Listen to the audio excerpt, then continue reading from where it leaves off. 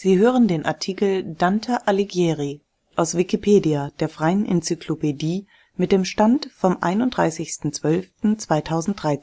Der Inhalt steht unter der Lizenz Creative Commons Attribution Share Alike 3 Punkt 0 Unported und unter der GNU Lizenz für freie Dokumentation. Dante Alighieri (* im Mai oder Juni 1265 in Florenz; † 14. September 1321 in Ravenna) war ein Dichter und Philosoph italienischer Sprache. Er überwand mit der Göttlichen Komödie das bis dahin dominierende Latein und führte das Italienische zu einer Literatursprache. Dante ist der bekannteste Dichter des Italienischen und gilt als einer der bedeutendsten Dichter des europäischen Mittelalters.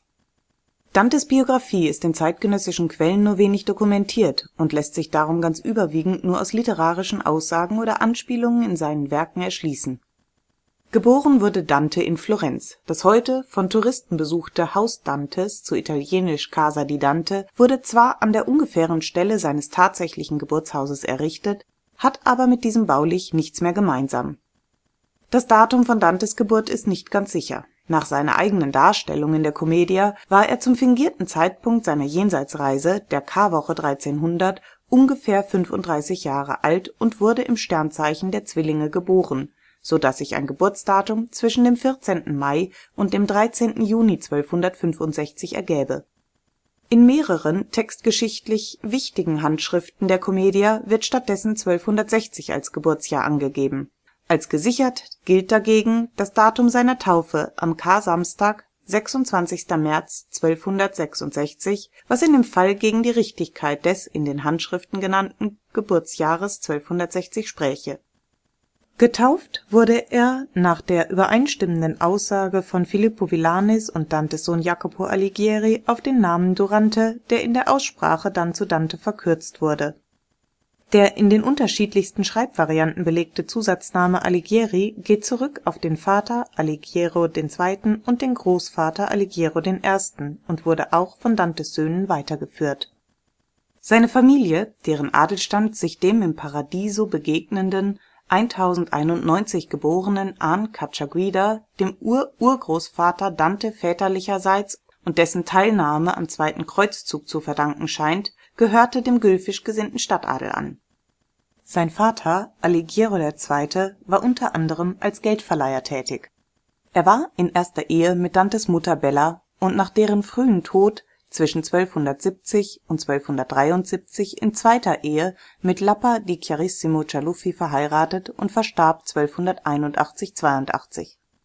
Seine Eltern und seine Stiefmutter hat Dante in seinem Werk mit Schweigen übergangen, ebenso wie seine Ehefrau Gemma di Manetto Donati und die 4 Kinder aus dieser Verbindung, seine nach den 3 Vorzugsaposteln Christi benannten Söhne Pietro, Giovanni und Jacopo und seine Tochter Antonia. Nur literarisch durch seine Werke bezeugt ist seine Beziehung zu jener Beatrice, der er im 9. Lebensjahr erstmals begegnete und die über ihren frühen Tod 1290 hinaus sein Leben bestimmte. Das kunstvolle Verschleiern der Identität der Geliebten gehört seit den von Dante verehrten provençalischen Troubadours zu den gängigen Strategien mittelalterlicher Liebesdichtung und wird gerade von Dante in der Vita Nova durch die Erzählung, dass er sich zur Irreführung des Publikums noch eine weitere Dame zur vorgeblichen Anbetung erwählt habe, sehr eindrucksvoll illustriert. Die Identität Beatrices, in der man seit Boccaccio oft Bice Portinari, eine Tochter des reichen Händlers Folco Portinari, erkennen zu können gemeint hat, ist in der Dante-Forschung ebenso umstritten wie die Frage, ob Beatrice überhaupt als historische Person oder nur als literarische Fiktion Dantes existierte. Auf welche Weise und an welchen Ausbildungsstätten Dante seine ungewöhnliche Bildung und Gelehrsamkeit erwarb, ist nicht sicher bekannt. Aus seinen Gedichten und der Vita Nova ergibt sich, dass er früh in literarischem Verkehr mit ihrerseits hochkultivierten volkssprachlichen Dichtern wie Guido Cavalcanti und Cino da Pistoia stand. Im Inferno präsentiert er Brunetto Latini als eine Art Lehrer, was in der späteren Forschung zu manchen Ausschmückungen geführt hat, aber zumindest insofern einen tatsächlichen Hintergrund haben mag, als Dante von den Werken Brunetto Latinis und von dessen allgemeinem Bemühen um die Popularisierung lateinischer Gelehrsamkeit in den Volkssprachen wichtige Anregungen empfing Im Convivio erwähnt Dante, dass er zeitweise le scuole dei religiosi e le disputazioni dei filosofanti (deutsch: die Schulen der Mönche und die Disputationen der Philosophen) besucht habe. Gemeint sein dürfte ein Studium generale an den Lehrstätten der Dominikaner und Franziskaner in Florenz, wo zu seiner Zeit bedeutende Lehrer wie Remigius Girolami und Petrus Johannes Olivi wirkten. Seine Kommentatoren haben überdies Studienaufenthalte an den Universitäten von Bologna und seit Boccaccio auch Paris angenommen, was als möglich anzusehen, aber nicht durch historisch belastbare Anhaltspunkte abgesichert ist. Dass Dante überhaupt eine Universität besuchte, ist jedenfalls aufgrund seines Stils und der Machart seiner lateinischen Werke und auch des Convivios sehr wahrscheinlich, selbst wenn man ihm auch besondere autodidaktische Fähigkeiten zutrauen kann. Dantes Leben war durch die seinerzeit aktuellen politischen Auseinandersetzungen gekennzeichnet. Er beteiligte sich am Kampf der guelfischen Bürgerwehr an der Schlacht von Campaldino 1289 – 1290, bei der die Florentiner Guelfen den in beiden vorausgegangenen Jahren in Arezzo und Pisa an die Macht gekommenen Ghibellinen eine schwere Niederlage zufügten. Seine eigentliche aktive Beteiligung an den politischen Konflikten seiner Vaterstadt ist jedoch erst einige Jahre später dokumentiert. 1295 schreibt Dante sich in die Zunft der Apotheker und Ärzte ein und schafft dadurch eine formale Voraussetzung dafür, ein politisches Amt übernehmen zu können. Vom 1. November 1295 bis zum 30. April 1296 ist er Mitglied im Rat des Capitano del Popolo, in etwa ist er Stadthauptmann. Vom Mai bis September 1296 ist er Mitglied im Rat der 100, 1297 Mitglied in einem weiteren, diesmal nicht genau bestimmbaren Rat. Im Mai 1300 ist er in diplomatischer Mission in San Gimignano und vom 15. Juni bis 15. August 1300 amtiert er als eins von 6 Mitgliedern des Priorats, des höchsten Gremiums der Stadt. Vom 1. April bis 30. September 1301 ist er wieder Mitglied im Rat der 100 und im Oktober/November 1301 befindet er sich vermutlich als Mitglied einer Gesandtschaft zu Verhandlungen mit Papst Bonifatius VIII. In Rom. Italien war in dieser Zeit zerrissen von den gewaltsamen politischen Kämpfen zwischen Ghibellinen und Guelfen, von denen die ersteren, sehr vereinfacht gesagt, die Ansprüche des Kaisers und die letzteren die des Papstes vertraten und sich auch noch einmal in eine weiße und eine schwarze Fraktion unterteilten. Die weiße Fraktion wurde in Florenz von den Cerchi angeführt, sie setzten sich für eine Autonomie der Stadt gegenüber dem Papst ein. Die schwarze Fraktion wurde von Donati angeführt. Während der Zeit von Dantes politischen Ämtern hatten die Ereignisse in Florenz eine turbulente Entwicklung genommen und es war in der ohnehin aus heutiger Sicht kaum noch überschaubaren Gemengelage zwischen den Parteiungen zu neuen Verschiebungen und Spaltungen gekommen. Aus Anlass eines Besuchs des päpstlichen Legaten Matteo d'Acquasparta kam es im Sommer 1300 zu Unruhen, und Dante und seine Mitregenten im Priorat verbannten daraufhin, entgegen dem ausdrücklichen Willen des Legaten, nicht nur Vertreter der Weißen, darunter Dantes Freund Guido Cavalcanti, sondern auch Vertreter der Schwarzen, darunter deren Anführer Corso Donati. Florenz wurde daraufhin mit dem Kirchenbann belegt, und der Papst rief Karl von Valois als Friedensstifter nach Italien, um mit Hilfe der Schwarzen die päpstliche Hoheit in Florenz herzustellen und die Toskana ein für allemal dem Kirchenstaat einzuverleiben. Am 1. November 1301 zog Karl in Florenz ein, und die mit ihm eindringenden Schwarzen nahmen Rache an ihren Gegnern in der Stadt, wobei auch Dantes Haus zerstört worden sein soll. Am 27. Januar 1302 wurde Dante in Abwesenheit zu einer Geldstrafe und zum Ausschluss von allen öffentlichen Ämtern verurteilt. Da er sich von Florenz fernhielt und die Strafe nicht bezahlte, unterlag sein in der Stadt verbliebener Besitz der Konfiskation. Im März 1302 wurde er dann gemeinsam mit 14 Weißen für den Fall seiner Rückkehr in die Stadt oder für den Fall seiner anderweitigen Verhaftung zum Tode durch Verbrennung verurteilt. Seine Gattin folgte ihm nicht ins Exil, während die Söhne mit dem 13. Lebensjahr Florenz verlassen mussten. 1315 lehnte Dante ein Angebot zur Rückkehr nach Florenz ab, da es mit einer Geldstrafe und einer öffentlichen Buße belegt war. Daraufhin wurde das Todesurteil von 1302 erneuert. Für die Jahre des Exils fehlen externe Dokumente nahezu vollständig. Andererseits ist Dantes Werk so überreich an Anspielungen auf Orte, Personen und zeitgenössische Vorgänge, dass sich der biografisch orientierten Forschung ein unerschöpfliches Feld für mehr oder minder plausible Vermutungen über den weiteren Lebensweg Dantes aufgetan hat. Abgesehen davon, dass kaum eine Stadt oder Kleinstadt Italiens auf die Ehre verzichten möchte, von Dante wohl möglich einmal besucht worden zu sein. Wahrscheinlich ist, dass er sich ab 1302 überwiegend in Ober - und Mittelitalien aufhielt und zeitweise in Verona bei Bartolomeo della Scala, in Treviso bei Gerardo da Camina und in der Lunigiana, einem Gebiet in Massa Carrara im Norden der Toskana, bei den Grafen Malaspina Aufnahme und Unterstützung fand. Als der im Januar 1309 in Aachen zum römisch-deutschen König gekrönte und von Dante als Retter Italiens und des Weltkaisertums enthusiastisch begrüßte Luxemburger Heinrich VII. Im Oktober 1310 in Italien einzog und in mehreren oberitalienischen Städten Aufenthalt nahm, um die verfeindeten Parteien zu befrieden und die Rechte des römisch-deutschen Reichs wiederherzustellen, hatte auch Dante selbst, wie sich aus dem zweiten seiner Briefe an Heinrich ergibt, dem zukünftigen Kaiser bei einer dieser Gelegenheiten seine persönliche Huldigung dargebracht, möglicherweise im Gefolge des Grafen Malaspina in Vercelli. Heinrich wurde am 29. Juni 1312 in Rom zum Kaiser gekrönt, doch war der Konflikt zwischen ihm und dem Papsttum sowie dem König von Neapel, Robert von Anjou, bereits entbrannt. Heinrichs Ressourcen waren begrenzt und eine Belagerung von Florenz scheiterte im Herbst desselben Jahres. Dante hatte bereits vor der Kaiserkrönung Heinrich aufgefordert, gegen Florenz vorzugehen.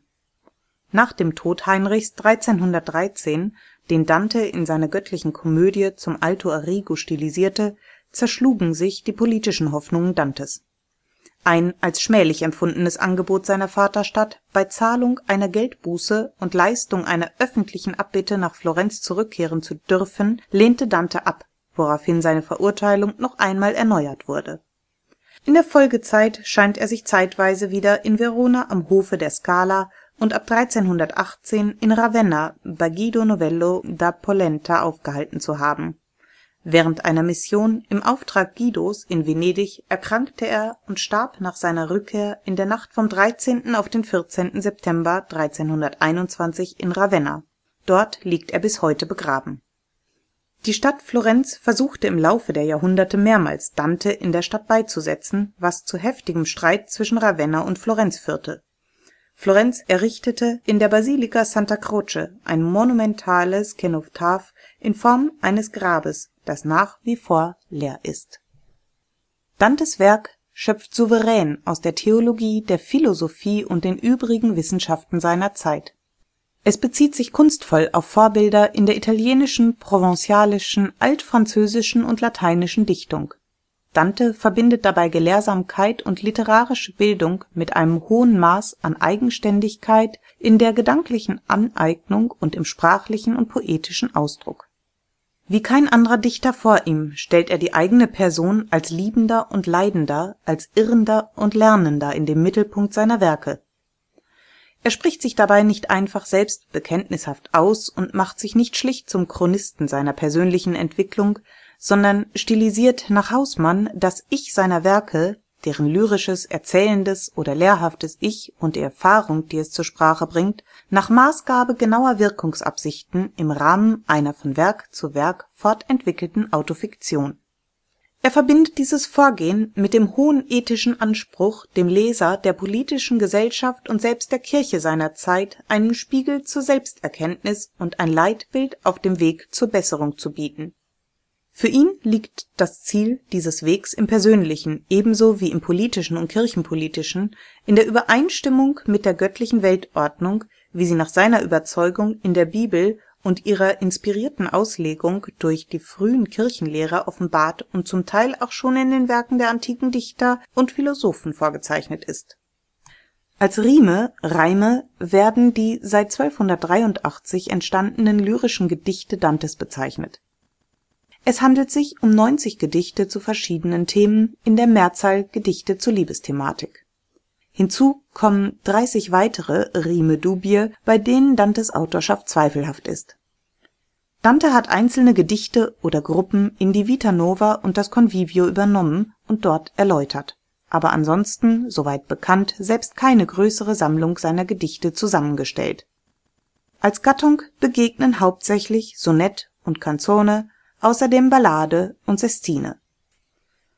Dantes frühe Lyrik knüpft an die okzidentale Troubadour-Dichtung und deren italienische Nachahmer in der Scuola Siciliana an und ist unter den Zeitgenossen vor allem Guidone d'Arezzo verpflichtet. Gemeinsam mit jüngeren Dichterkollegen wie Guido Cavalcanti, Dino Frescobaldi und Cino da Pistoia entwickelt Dante eine Stilrichtung, die mit einem von ihm selbst geprägten Begriff als Dolce Stil Novo bezeichnet wird und in der die Liebesthematik, die göttliche Macht Amors und der Dame, die den Liebenden zum Göttlichen hinaufführt, philosophisch überhöht und mit gesuchten Mitteln sprachlicher und rhetorischer Verästelung für eine kleine Elite von kundigen Gleichgesinnten vorgetragen wird. Inhaltlich eine Sonderstellung haben aufgrund ihrer Abweichung vom Ideal der hohen Minne die derb obszönen Tenzone mit Forese Donati Rime 73 bis 78 und die sogenannten Rime Petrose Rime 100 bis 103. Letzteres eine Gruppe von 4 Gedichten, die das unerfüllte Verlangen nach einer wegen ihrer Unerweichlichkeit als steinern apostrophierten Donna Petra besingen und sich zu einer Phantasie gewaltsamer sexueller Befriedigung steigern. Das im Text selbst durch eine eingebettete lateinische Phrase als Vita Nova betitelte, in der Forschung meist italienisch als Vita Nuova zitierte Werk entstand zwischen 1292 und 1295 und gibt sich als autobiografische, aus dem Buch der Erinnerung gleichsam abgeschriebene Erzählung von den inneren Wandlungen, die der Erzähler in der Folge seiner ersten kindlichen Begegnung mit der von ihm seither über den Tod hinaus verehrten Beatrice durchlebt hat. Die Stilisierung der eigenen Passion mit Traumgeschichten, Ohnmachten und Bekehrungserlebnissen, besonders aber die Verklärung Beatrices zu einer Erlösergestalt mit christusähnlichen Attributen, wendet dabei Stilmuster der geistlichen und hagiographischen Tradition in höchst ungewöhnlicher Weise auf die eigene Biografie an. Gewidmet ist das Werk dem Primo Amico Guido Cavalcanti. Als Publikum sind in erster Linie die getreuen Amors im Sinne des Dolce Stil Novo intendiert, darunter ausdrücklich auch die Frauen, sofern sie mit dem nötigen Seelenadel und Verständnis für die Liebe ausgestattet sind und nicht einfach bloß Frauen sind. Formal handelt es sich um ein Prosimetrum, das heißt eine im Wechsel von Prosa und Verstexten arrangierte Komposition, die ein formales Vorbild besonders in der Consolatio Philosophiae von Boëthius besitzt, aber auch von den Liederhandschriften der okzidentalischen Troubadours angeregt wurde, in denen die Lieder der Troubadours nachträglich mit anekdotisch ausgeschmückten Erzählungen von deren Lebensumständen und Liebesgeschichten erläutert wurden. Die Vita Nova nimmt 31 lyrische Gedichte auf und versieht sie in den Prosateilen mit Divisioni, erklärende Gliederungen der inhaltlichen Aussagen, und Ragioni, narrative Erzählungen der Entstehungsbedingungen. Die heute übliche Einteilung des gesamten Werkes in 42 oder 43 Kapitel ist nicht authentisch, das heißt nicht durch die Handschriften verbürgt, sondern geht auf den Erstdruck von 1576 und die Ausgabe von Alessandro Torri 1842 zurück. Il Convivio (ca. 1303 bis 1306), zu deutsch Das Gastmahl von 1845, ist eine unvollendete, aber umfangreiche Abhandlung über den Gebrauch philosophischer Weisheiten anhand einiger Kommentare zu Dantes Canzonen. De Volgari Eloquentia (ca. 1304), zu deutsch Zwei Bücher über die Ausdruckskraft der Volkssprache von 1845, ist eine unvollendete Abhandlung über den Gebrauch der gesprochenen Sprache in Gedichten im hohen oder tragischen Stil. De Monarchia Libri 3, 3 Bücher über die Monarchie, Dantes philosophisches Hauptwerk, in 21 Schriften und einem frühen Druck von 1559 erhalten, ist eine politische Abhandlung, die die göttliche Bestimmung des römischen Kaisertums zur Weltherrschaft und dessen Unabhängigkeit in weltlichen Dingen von der auf Geistliches zu beschränkenden Herrschaft des Papstes beweisen will. Die Datierung des Werks ist umstritten. Die Entstehung wird teils mit dem Konflikt zwischen Heinrich VII. Und Clemens V. in Verbindung gebracht und dann 1308/9 oder 1310/12 angesetzt, oder man geht, unter anderem weil das erste Buch sich bereits auf das Paradiso bezieht, von einem späteren Datum wie 1317 aus und ordnet es dann der beginnenden Auseinandersetzung zwischen Johannes dem 22. und Ludwig dem Bayern zu. Als Eklogae bezeichnet man eine Korrespondenz in 4 lateinischen hexametrischen Gedichten, die 1319/20 zwischen Giovanni del Virgilio und Dante ausgetauscht wurden über die Frage, ob Dante, wie Giovanni del Virgilio ihm vorwirft, sein Talent in volkssprachlichen Gedichten an das gemeine Volk Italiens lediglich verschwende, anstatt sich mit lateinischen Gedichten Ruhm bei den Gelehrten aller Länder und Zeiten zu erwerben. Die beiden Antwortgedichte Dantes sind als Rollengedichte in Dialogform im bukolischen Stil der Eklogen Vergils verfasst und demonstrieren trotz ihrer inhaltlich ablehnenden Haltung Dantes Könnerschaft durch eine Kunstübung, die auf die erst im Entstehen begriffene humanistische Dichtung der folgenden beiden Jahrhunderte vorausweist. Der Gedichtwechsel ist deshalb zuweilen verdächtigt worden, eine spätere Fälschung Giovanni Boccaccios zu sein, mit der dieser eine Art humanistische Ehrenrettung Dantes bezweckt habe. Die Quaestio de situ et forma aquae et terrae (Untersuchung über Lage und Form des Wassers und der Erde) ist ein Vortrag, den Dante am 20. Januar 1320 in der Kapelle der heiligen Helena in Verona über ein zuvor in Mantua aufgekommenes Streitthema hielt. In dieser Untersuchung, die sich als naturwissenschaftlich ausgerichtetes Werk der Philosophie versteht, geht es um die Frage, warum die Erde als niederstes der 4 Elemente nicht vollständig von Wasser bedeckt ist. Dantes bekanntestes Werk ist die um 1307 bis 1320 verfasste Göttliche Komödie. Ursprünglich schlicht Commedia betitelt, was auf den glücklichen Ausgang der Erzählung, die italienische Sprache und den wechselhaften Stil des Werks Bezug nahm, wurde der Titel nach Dantes Tod durch dessen Bewunderer Giovanni Boccaccio zur Divina Commedia erweitert, wobei das Beiwort göttlich lediglich das Werk belobigen soll und nicht mit dem Inhalt zusammenhängt. Das Werk schildert seine Reise durch die Hölle zum Läuterungsberg bis hin ins Paradies. Die Hölle und das Paradies sind jeweils in Schichten in jeweils 9 konzentrischen Kreisen unterteilt. Je näher man den engeren Kreisen kommt, umso sündiger bzw. heiliger sind die gestorbenen Seelen. Die Göttliche Komödie wird heute auch als dichterisches Symbol der Scholastik gesehen. Dante wurden im Verlauf der Jahrhunderte eine Reihe von lateinischen und in einigen Fällen auch volkssprachliche Briefe zugeschrieben, von denen heute noch 12 lateinische Epistole als authentisch eingeschätzt werden. Bei einem als 13. gezählten Brief, dem sogenannten Widmungsbrief an Can Grande, in dem der Autor dem Can Grande della Scala das Paradiso dediziert und eine kommentierte Einführung in das Werk bietet, ist die Verfasserschaft Dantes umstritten. Man hat das Schreiben teils vollständig und teils auch nur in dem Widmungsteil als Erzeugnis Dantes akzeptieren oder es auch vollständig als Fälschung ablehnen wollen. Für die Ablehnung waren neben überlieferungsgeschichtlichen und stilistischen Gründen vor allem inhaltliche Einwände gegen die im Kommentarteil des Briefes angesprochene Methode mehrfacher allegorischer Textauslegungen ausschlaggebend. Il Fiore, die Blume, ist eine erzählende allegorische Dichtung in 232 Sonetten, die auf den beiden Teilen des altfranzösischen Rosenromans beruht und in einer einzigen, dem Autographen nahestehenden toskanischen Abschrift in der Handschrift H. 438 der Universitätsbibliothek von Montpellier erhalten ist. Der Verfasser nennt sich an zweiter Stelle Durante, das heißt in einem in der Romagna verbreiteten Namen, als dessen synkopierte Koseform auch schon in Dantes eigener Zeit der Name Dante galt.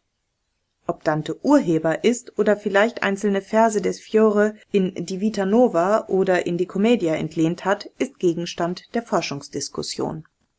Das Werk zeigt sprachlich eine für die italienische Literatur der Dantezeit nicht ungewöhnliche, aber in Dantes Werken in diesem Grad sonst nicht anzutreffende Prägung durch das Altfranzösische und kann aufgrund zeitgeschichtlicher Bezüge in die Zeit von etwa 1285 bis 1290 datiert werden.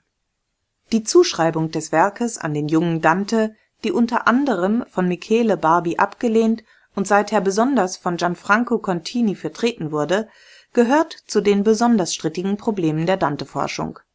Neue Perspektiven für die Untersuchung dieser Frage haben sich in jüngerer Zeit durch die These von Maurizio Palma di Cesnola ergeben, dass als Verfasser der aus Südfrankreich stammende, besonders als Verfasser lateinischer Sammelwerke zur Dekrellatistik und Liturgie bekannte Jurist Guillaume Durand anzusehen sei, der in Modena als Professor wirkte, seit 1263 an der römischen Kurie verschiedene Ämter bekleidete, 1284/85 auch als oberster päpstlicher Provinzbeamter der Romagna regierte und 1296 als Bischof von Mende in Rom verstarb. Hingegen schließt Domenico de Robertis aus den sprachlichen Merkmalen heraus nicht zwingend auf einen Nicht-Italiener. Der Detto d'amore, Gedicht über die Liebe bzw. über Amor, ist ein Lehrgedicht in 480 paargereimten Siebensilbern, das in 4 aus der gleichen Handschrift stammenden Blättern in der Bibliotheca Medicae Laurentiana in Florenz erhalten ist. Da angenommen wird, dass beide Werke vom gleichen Verfasser stammen, steht auch für den Detto die Verfasserschaft des jungen Dante zur Diskussion. Kein anderer Dichter vor und nach Dante wurde so oft, so umfangreich und mit einem solchen Aufwand an Gelehrsamkeit kommentiert. Eine Entwicklung, die bereits kurz nach seinem Tod mit der Glossierung und öffentlichen Kommentierung der Komödie einsetzte. Auch seine eigenen Söhne und seit Mitte des 14. Jahrhunderts Giovanni Boccaccio haben daran mitgewirkt. Der zu dieser Zeit in Italien entstehende Humanismus und die Renaissance haben Dantes Werk zum Teil mit kritischer Ablehnung, aber auch mit Bewunderung für seine oft nur vermeintliche Vorwegnahme ihrer eigenen Leitvorstellungen rezipiert. In neuerer Zeit stand Dantes Wiederentdeckung zunächst unter dem Vorzeichen eines romantischen Interesses am Mittelalter und der Vereinnahmung seines Werks für die Herausbildung eines neuen politischen und kulturellen Selbstverständnisses der im Risorgimento entstehenden italienischen Nation. Progressive ebenso wie konservative oder reaktionäre, katholische ebenso wie protestantische, aber auch esoterische oder antikirchliche Milieus haben Dante für ihre Zwecke beansprucht und dem Verständnis seines Werks manche Verzerrung hinzugefügt. Zur wissenschaftlichen Konstituierung der Dante-Philologie und Dante-Forschung haben seit dem 19. Jahrhundert deutsche, englische und in jüngerer Zeit auch amerikanische Forscher wesentliche Anstöße geliefert. Sie hat viele Missverständnisse aufklären können, hat aber manche Befangenheit des vor und außerwissenschaftlichen Betriebs auch bis in die Gegenwart tradiert. Es empfiehlt sich deshalb bei der Konsultation von Sekundärliteratur zu Dante eine gewisse kritische Vorsicht walten zu lassen, wie man sie bei minder umkämpften und minder häufig gedeuteten Autoren des Mittelalters sonst vielleicht nicht aufzubringen gewohnt ist. Der Artikel Dante Alighieri wurde von Stefanie Thielmann mit dem Benutzernamen togethere am 31.12.2013 gesprochen. Hauptautoren dieses Artikels sind Ottfried Lieberknecht und Benno Wahr. Eine unverbindliche Zusammenfassung der Lizenz Creative Commons Attribution Share Alike 3.0 Unported kann unter creative-commons.org/licenses/by-3.0/deed.de nachgelesen werden. Ein Link auf den vollständigen Text der Lizenz findet sich dort. Der Text der GNU-Lizenz für freie Dokumentation kann unter www.gnu.org/copyleft/fdl.html nachgelesen werden. Der Artikel findet sich unter de.wikipedia.org/wiki/Dante Alighieri. Eine Liste der Autoren und die Versionsgeschichte des Artikels können Sie über den dortigen Link Versionsgeschichte abrufen